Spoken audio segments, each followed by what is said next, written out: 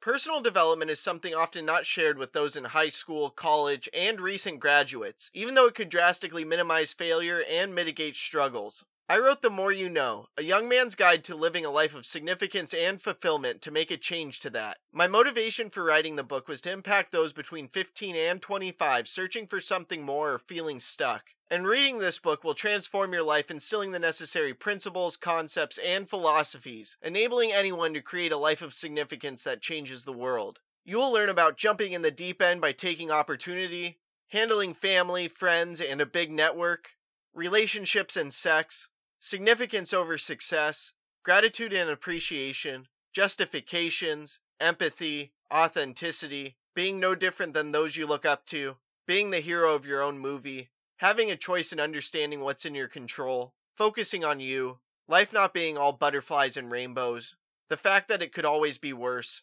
mentorship and apprenticeship, propelling through podcasting, habits and routines to build momentum and own the day, the importance of due diligence and preparation, working out for those who don't enjoy it, the value of reading and learning how to speed read, picking your addictions wisely and insights from my past life of partying, the truth about government institutions, social media aka Pandora's box, music's influence both good and bad, money and finances, being aware throughout your journey to significance, and finally being the nice guy who finishes last. I've priced the book to be extremely affordable to make as large of an impact as possible, and you can get yourself a copy of the ebook for 99 cents or a paperback version for $8.99. Check the link in the podcast description or search for The More You Know on Amazon to get yourself a copy. I'm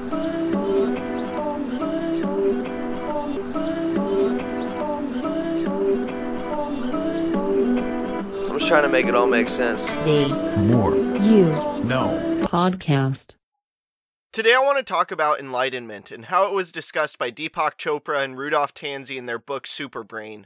Finding enlightenment in life is a process that you must go through, and it's actually natural and effortless and a part of the human experience. Deepak and Rudolph share 5 insights into knowing when you're enlightened. You first believe you're a part of everything, and it overturns the belief that you're alone and isolated.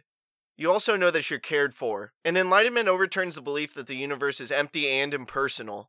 When you're enlightened, you also feel fulfilled, and being enlightened overturns the belief that life is a struggle. When you become enlightened, you also find connection with the higher powers of our universe, and it overturns the belief that you aren't connected with the universe. And lastly, when you're enlightened, you feel that you're a child of the universe, and it overturns the belief that humans are an insignificant speck in the vastness of creation. And now that I've shared insights into enlightenment, I now want to share what it looks like on a day-to-day basis. Life is less of a struggle. Desires are achieved more easily. There's less pain and suffering. Insight and intuition become more powerful. Your soul feels connected to the higher powers of our universe. And lastly, your existence feels deeply meaningful.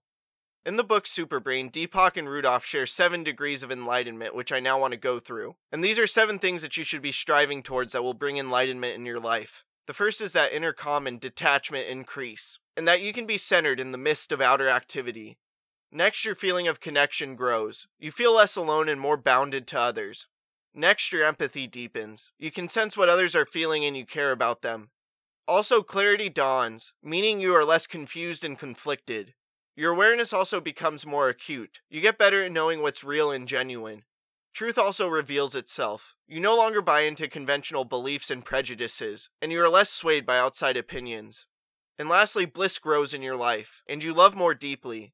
As you achieve these 7 degrees of enlightenment, you also become more mindful, and I want to share the advantages of becoming more mindful in life. You can handle stress better. You free yourself from negative reactions. Impulse control becomes easier. You open a space for making better choices. You can take responsibility for your emotions instead of blaming others. And you can live in a way that's more centered and calm. And becoming enlightened no doubt allows you to become more mindful, but there's also some more tips that I want to share to becoming more mindful. Don't project your feelings onto others. Don't participate in negativity. When you feel stress in the air, walk away. Don't put your attention on anger and fear.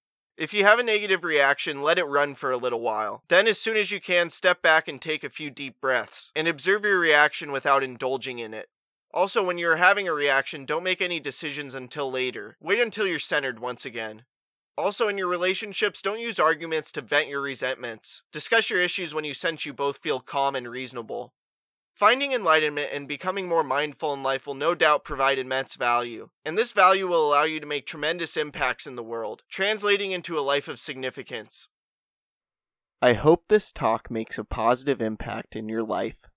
Please subscribe to the podcast wherever you are listening or watching it, check out other episodes, leave a review, and follow us on social media at More You Know Pod. Again, thank you for listening as we propel with podcasting through the more you know. I'm